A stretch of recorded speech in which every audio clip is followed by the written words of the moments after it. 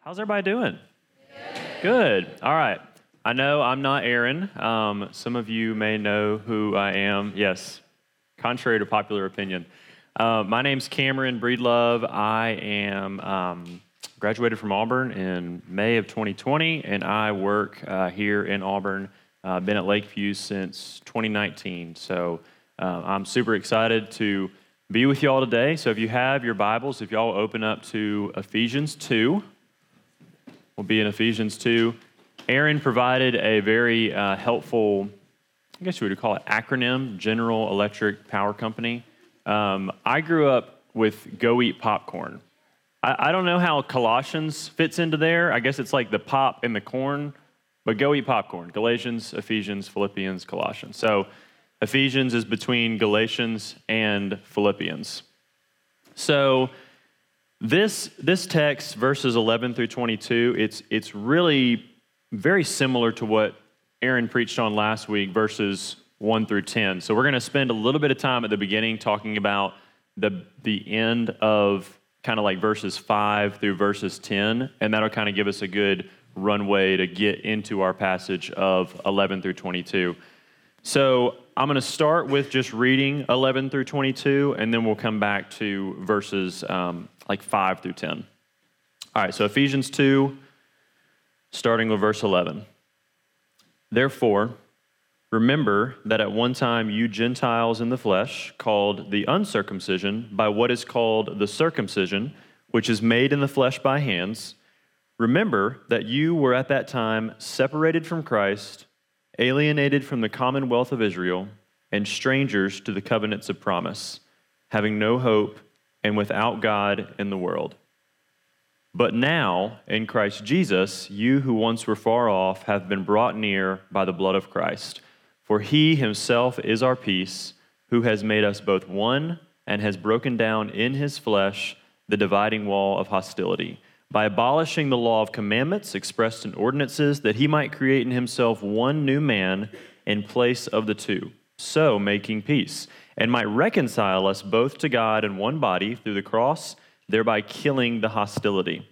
And he came and preached peace to you who were far off, and peace to those who were near, for through him we both have access in one Spirit to the Father. So then, you are no longer strangers and aliens, but you are fellow citizens with the saints and members of the household of God, built on the foundation of the apostles and prophets, Christ Jesus himself being the cornerstone, in whom the whole structure, being joined together, grows into a holy temple in the Lord. In him you also are being built together into a dwelling place for God by the Spirit. Let's pray.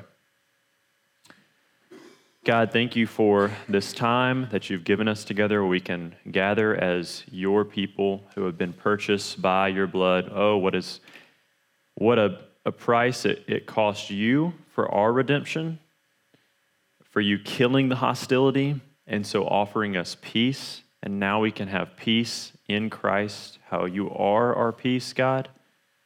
So I pray this morning that we would glean something from these words that Paul has given us, that God, you have given us. I pray that you would give me the help I need.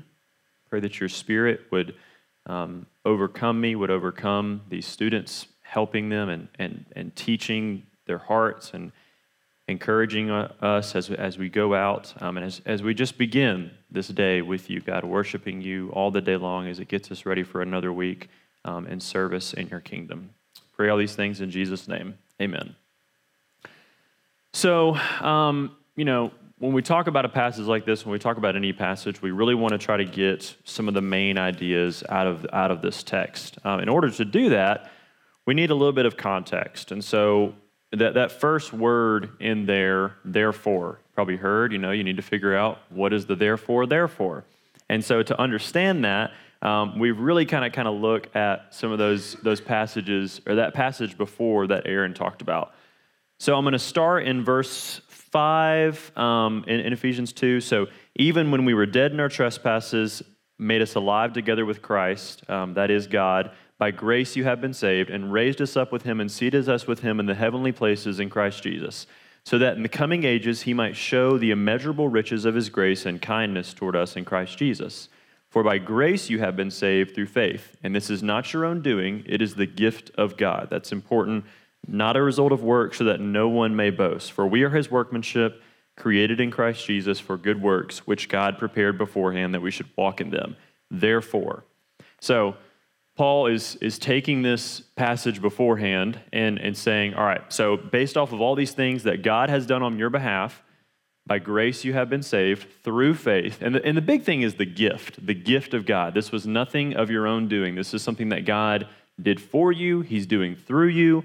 And this is where he gets right at the heart. And you may be wondering, we look at verses 11 through 12, and it's very similar to what he's kind of laying out in verses 1 through 4. Being dead in our trespasses and sins, you're separated from Christ, you're alienated from the commonwealth. And it's very interesting how, he doesn't just go into verse 11, therefore remember that you were at that time separated. Verse 11, there's something in there that Paul wanted us to kind of get at. So verse 11, therefore remember, he doesn't just go right into separated from Christ. And why did he not do that? Why did he include verse 11 in there? And so verse 11 is really getting at this difference between Gentile and Jew.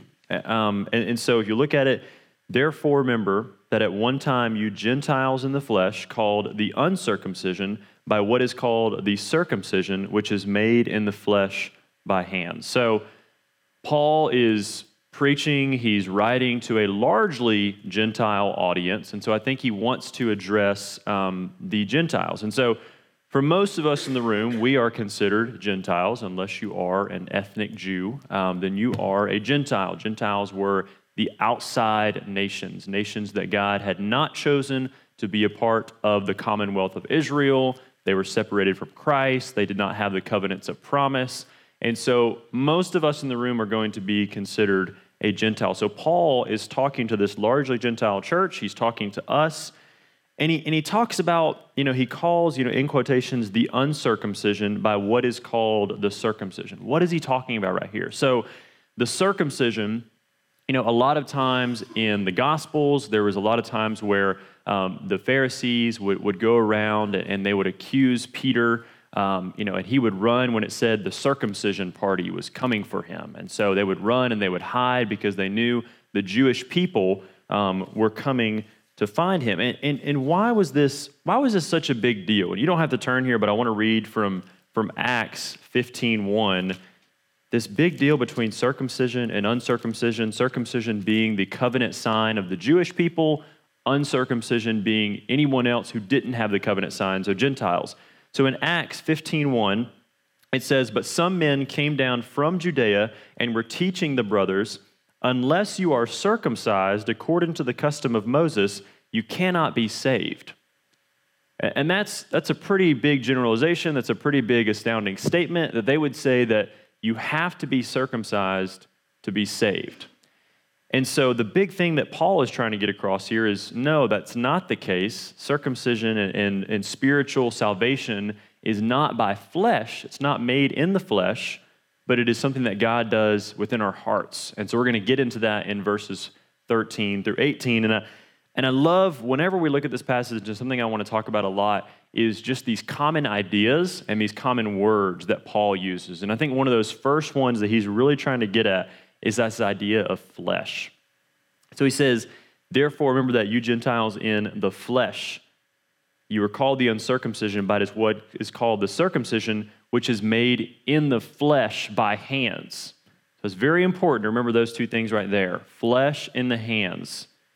We're going to look at that a little bit later when we talk about Jesus by his flesh taking on flesh and killing the hostility. So that's going to be a big thing that we talk about. So let's move on to verse 12. And there's kind of these 5 axioms that Paul is talking about right here. And so this first thing I want to talk about is just this idea of remembrance and remembering where you were. And why would Paul want us to remember? It seems a little grim sometimes. It seems a little maybe not necessary. And you think about in Philippians where he talks about, laying off, going towards the upward call of Christ Jesus. I'm blanking on where that's at, but thinking about laying off of what was and then pushing forward to what lies ahead. So why would he call on us to remember here?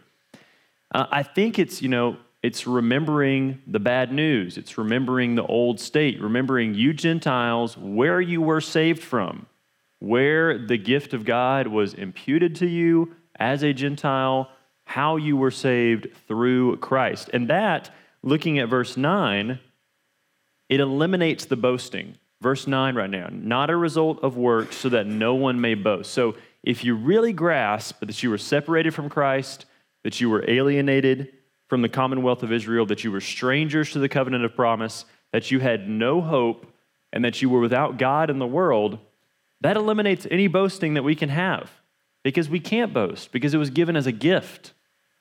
And so that's what Paul is trying to kill in these first two verses, is eliminating the boasting. And he already talked about it in verse 9, but he's just kind of building on that and saying, because this is a gift, you have no reason to boast.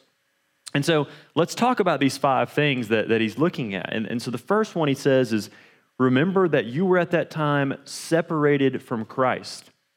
The Gentiles have no Christ, and having no Christ means a lot of things follow after that. So what's the second thing he talks about? You were alienated from the commonwealth of Israel. Alienated, you were an alien. We think about aliens, we think about somebody from another planet. We think about extraterrestrial beings. And so that's what Gentiles were. They were alienated from the commonwealth of Israel. Strangers to the covenants of promise. No Abrahamic covenant, no Davidic covenant.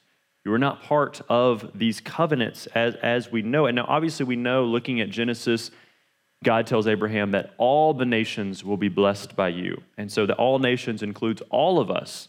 But Gentiles, they weren't born into the system that God created by creating his covenant people, by giving them the sign of circumcision, which we now know the new covenant sign is this sign of baptism. And so we're going to get into this idea of new signs and knowing now that we have been saved by God, and that is not the flesh, but it is the spiritual circumcision that happens in our heart, that God gives us a new identity.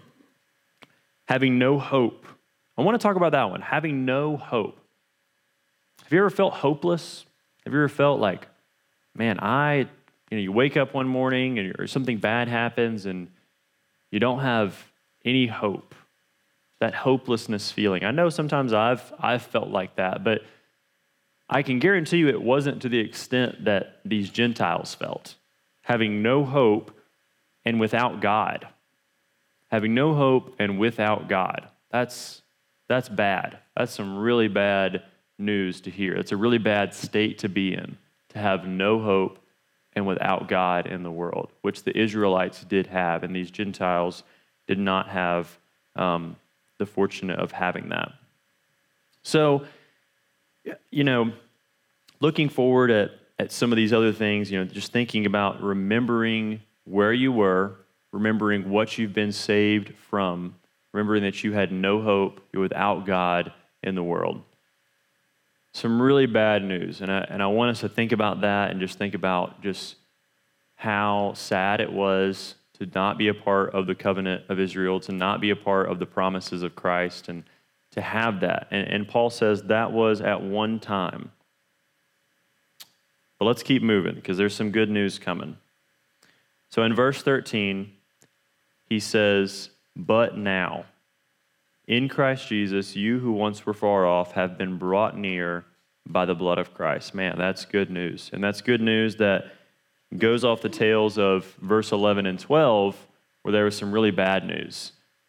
But now, you heard all the bad news, but now, you who once were far off from the covenants, far off from the promises, far off from God, far off from hope, you once who were far off have been brought near. You've been brought near by the blood of Christ. What brought you near? It was the blood of Jesus. It was him going to the cross, shedding his blood for me, for you, and that's how he brought us near. And so I want to keep reading to the end of verse 18 just to kind of pick up this big section right here. For he himself is our peace, who has made us both one and has broken down in his flesh the dividing wall of hostility by abolishing the law of commandments expressed in ordinances, that he might create in himself one new man in place of the two, so making peace, and might reconcile us both to God in one body through the cross, thereby killing the hostility. And he came and preached peace to you who were far off and peace to those who were near. For through him we both have access in one Spirit to the Father. So in this second portion of the passage, one of the big things I want to get across is this idea of hostility and peace, or unity and peace. And so one of my favorite things when I talk to people, when I have conversations with people, is I really want to figure out the definitions of words. Definitions of words are very important to me when I'm having a conversation with someone and they make a statement, but they say something that, they say a term that might have a lot of different definitions. And so a lot of times, I'll pull out a dictionary and see what the dictionary has to say, and we'll go from there or something like that. And we'll try to not have different definitions when we're having an argument or having a conversation. It's what do you mean by that? Or I'll ask, well, how do we define that? It really depends on how we do that. And the same goes with the Bible, but the unique thing about the Bible is, as Christians, holding to a biblical worldview, holding this as the standard for everything that is good and right and just, and also on the other side, everything that is wicked and unjust and unrighteous, we look through the lens of the Bible to define our terms. And so the world doesn't get to define what love is. The world doesn't get to define what justice is. The world doesn't get to define what peace is. God defines love. God defines justice. God defines righteousness. And God defines peace. So I really want to try to get at, what is he talking about? What is it saying when Paul says, for he himself is our peace? And a lot of us have ideas of what you might think peace means and what it might mean to you, what it might mean for the entire world, what it might mean to God. But let's try to understand that we don't have any meaning of it. And so we're going to keep reading. For he himself is our peace, who made us both one and has broken down in his flesh the dividing wall of hostility. Okay, so hostility would seem like the opposite of peace. So when we think about hostility, there's this dividing wall between Jew and Gentile. I think there's a really helpful statement to kind of understand this hostility of Jew and Gentile and kind of getting at where God is trying to bring peace into this situation. So first, we're going to look at the peace that he brings into the situation between Jew and Gentile, between common men. So this kind of horizontal peace, but then we're also going to look at this vertical peace that God brings between us and himself. But William Barclay really kind of sums up how the Jews felt contempt against the Gentiles. So this is the Gentiles. This is what he had to say about the Jews and the Gentiles and their relationship. The Jew had an immense contempt for the Gentile. The Gentiles, said the Jews, were created by God to be fuel for the fires of hell. God, they said, loves only Israel of all the nations that he had made. It was not even lawful to render help to a Gentile mother in her hour of sorest need, for that would simply be to bring another Gentile into the world. Until Christ came, the Gentiles were an object of contempt to the Jews. The barrier between them was absolute. If a Jewish boy married a Gentile girl, or if a Jewish girl married a Gentile boy, the funeral of that Jewish boy or girl was carried out. There was no wedding, it was a funeral. Such contact with a Gentile was the equivalent of death. So there's a lot of hatred, a lot of bad animosity between Jew and Gentile. So that's the hostility that God came to abolish, that Christ came to abolish, and that Paul is writing about. So when we think about that, the opposite of that is peace. Christ himself being our peace. And so God gets to define peace. God gets to define, ultimately, this ultimate peace is right standing with God and man. The peace that we could never attain, that was a gift from God, and the wrath of God that had to be poured out on Jesus so that he could obtain that peace for us. So peace, Christ is our peace. So the dividing wall could also be talked about how in Jerusalem there was the Jewish temple and there was this wall that surrounded the Jewish temple, and so Gentiles were not allowed in there. So Paul could be talking about this dividing wall. He could also be talking about this metaphorical wall that's between Jew and Gentile. In Acts 10:28, Peter is talking and he says, "You yourselves know how unlawful it is for a Jew to associate with or to visit anyone of another nation. But God has shown me that I should not call any person common or unclean." And so there's this idea of uncleanliness that was a big part of the Old Testament system and the Jewish system, and that Jewish people were not to associate with Gentile people or people of another nation because it was unclean for them to do so. But God is trying to teach them that that is not so. So keep moving forward, and Paul is talking about, for he himself is our peace, who has made us both one and has broken down in his flesh the dividing wall of hostility by abolishing the law of commandments expressed in ordinances. So what is he talking about here? Abolishing the law of commandments expressed in ordinances. So I think it's really helpful you don't have to turn here, but Romans 7 is very helpful here. Romans 7 verses 4 and 6. Paul is talking about abolishing the law of commandments expressed in ordinances, and he says, "Likewise, my brothers, you also have died to the law through the body of Christ, so that you may belong to another, to him who has been raised from the dead, in order that we may bear fruit for God. For while we are living in the flesh, our sinful passions, aroused by the law, were at work in our members to bear fruit for death. But now we are released from the law, having died to that which held us captive, so that we serve in the new way of the Spirit and not in the old way of the written code." And so what I think Paul is trying to get across here is not that he's saying that Jesus, as he says earlier in the Gospels, that he did not come to abolish the law, but he came to fulfill it. And so when he's saying by abolishing the law of commandments expressed in ordinances, he is merely trying to get across the point that while the law still stands, the effect of the law and the law's grip on us, the law as a stumbling block for both Jew and Gentile, is now not in effect. It is now obsolete. And so the law, although it still stands, although as Christians the law is still helpful for us, and the law was very helpful for Jewish people to see the right and the wrongness of their hearts and the sin in their hearts, the law now, we have a new law. And the new law is our faith in Christ. And just kind of sum that up. And so when Christ died, people of faith died to the law. The law was a stumbling block for both Jew and Gentile. The Jews could never keep it, and the Gentiles, they never had it. The law still stands, but its effect and grips on people are rendered ineffective. Christ is our new law. Our faith in Christ is the law by which we operate. So we operate by faith in Christ. And so this law that was a dividing wall and it created hostility has now been abolished. And why was that done so? Well, keep reading. That he might create in himself one new man in place of the two, so making peace. Once again, we're coming back to this idea of peace. He is our peace. He is making peace. He preached peace. So really trying to get at this idea of unity and peace in Christ.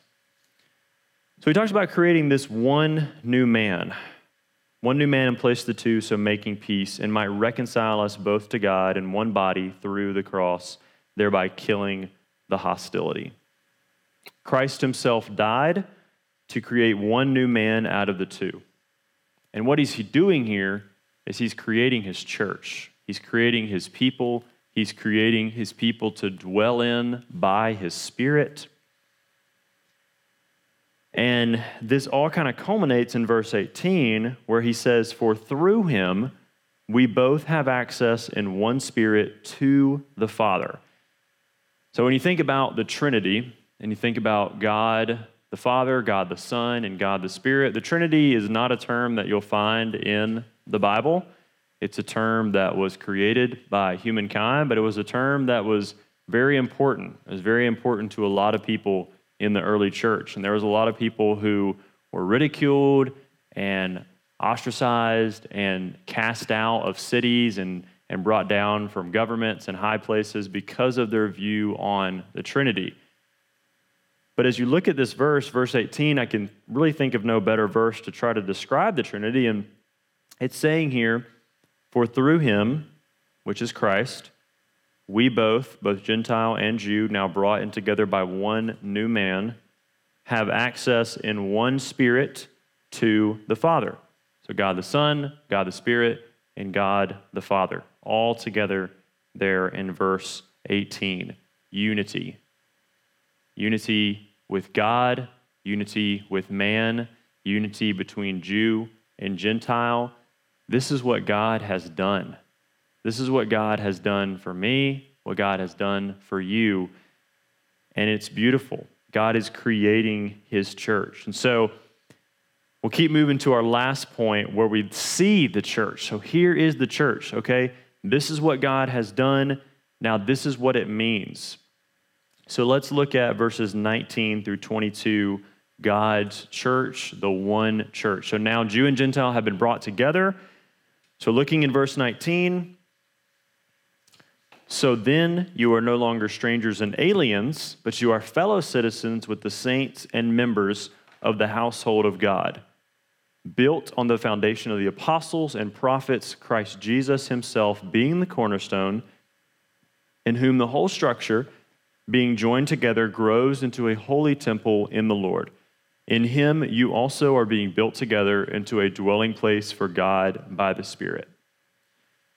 So verse 19, how can verse 19 be true? How is it that so then you are no longer strangers and aliens? Well, if you were to tie that into one verse and see the connection between verse 19 and verse 13, but now in Christ Jesus, you who once were far off have been brought near by the blood of Christ. So verse 19 is able to operate because of verse 13. And really the whole entire context in this entire thing of verse 19, so then you are no longer strangers and aliens, but you are fellow citizens with the saints and members of the household of God. That is a complete reversal of what we saw in verse 11 and 12. Having no hope, being strangers, not a part of the commonwealth, not a part of the family, didn't have God. So now we've just flipped it all on its head. So how does it happen that 19 and 22 can exist and 11 and 12 were so bad? Well, it's because of 13 through 18. It's because of what Jesus has done. It's because of how God had mercy on us, his grace, the gift, came down and did this. So the bookends, the bad news, the good news in the middle, and then now what do we do with this good news? 19 and 22 is a complete reversal of what Paul is talking about in 11 and 12. So let's keep going and trying to figure out what he's trying to say.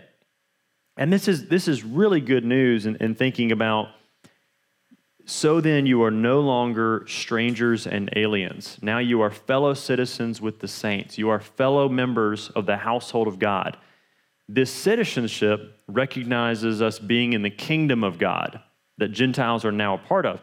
But not only that, Paul says we are also now members of the household of God. We are now members of a family. And so when you think about a kingdom, and for example, we use the United States. And so we are all, members, we are all citizens of the United States of America. And that's something that we're proud of. We love the United States. We love to be in this country that affords a lot of freedoms. That's a great thing to carry. But then each of us, we all have a family. We have some kind of people that take care of us in life. We have parents, we have brothers and sisters. And that just kind of brings in this whole wide kingdom, but now we're brought into the family of God. And there is a certain difference being brought into the family of God. And the thing is, Gentiles were probably very aware of citizenship in a kingdom, but family of a spiritual God was something that they were not very familiar with. And so Paul is providing comfort. And he's saying that they're fellow citizens with the saints. And so they are just as much as Israel is that is Israel. This idea of flesh, which we talked about, the flesh in the hands, the circumcision wouldn't do it. But who did it? It was God. It was God dividing the dividing wall of hostility, killing it in his flesh. So God's saying, circumcision was at one time a sign that I used that was made in the flesh by hands, but now I'm going to show you what my flesh can do.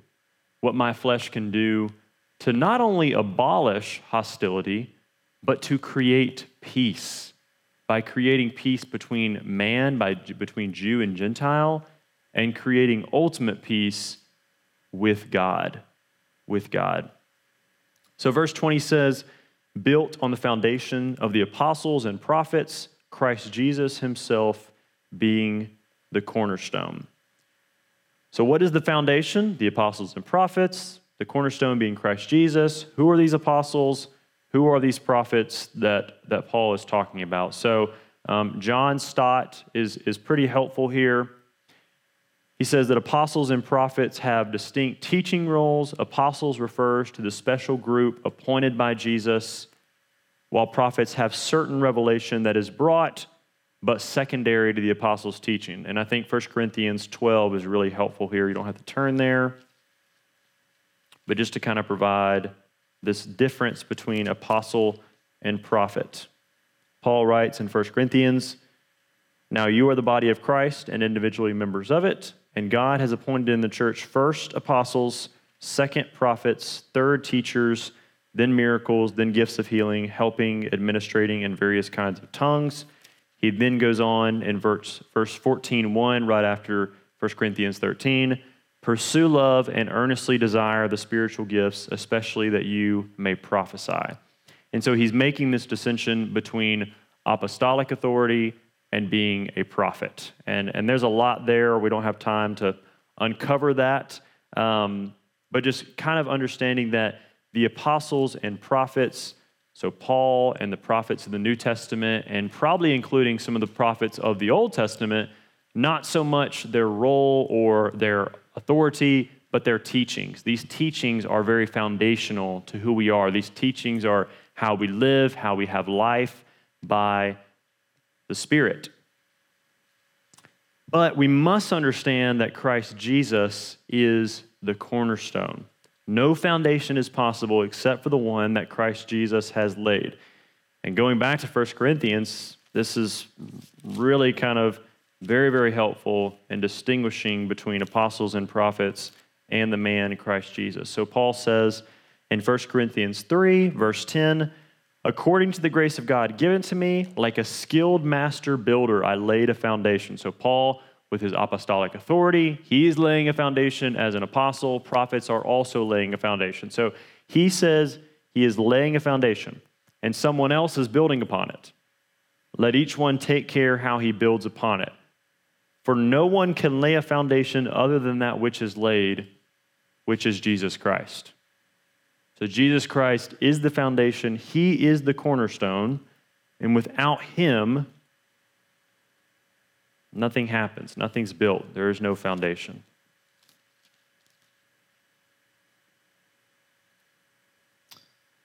So let's finish here.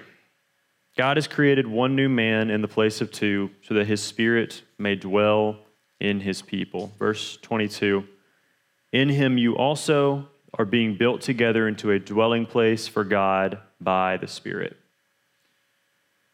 So God, understanding the bad news that Gentiles had, that were outside of the covenants of promise, separated from Christ, having no hope without God in the world, God, wanting to bless all people by Abraham, by blessing all nations, eventually would make good on his promise. He always does. And so God is looking to dwell in his new people. That's us. That's the church that his Spirit now dwells inside of. And all of that is possible because of what we talked about by Christ killing the hostility in his flesh, something that the flesh made by hands, the circumcision, could not do. But God in his flesh could accomplish that, and he has accomplished that, and we can rest in that. So 2 Corinthians 6:16 is really helpful here. What agreement has the temple of God with idols? For we are the temple of the living God. As God said, I will make my dwelling among them and walk among them. And I will be their God, and they shall be my people. Revelation 21:3. Then I saw a new heaven and a new earth, for the first heaven and the first earth had passed away, and the sea was no more. And I saw the holy city, New Jerusalem, coming down out of heaven from God, prepared as a bride adorned for her husband. Verse 3, and I heard a loud voice from the throne saying, Behold, the dwelling place of God is with man. He will dwell with them, and they will be his people. And God himself will be with them as their God. That's our hope. That is us right now. And so this passage shows us our state as Gentiles before Christ, what was done by Jesus to make us right with man, but even so much more importantly with God, and what Jesus is now doing through his people, the one body, the church. So I hope you take comfort in that. I'm going to pray, and then we can talk about this at our tables.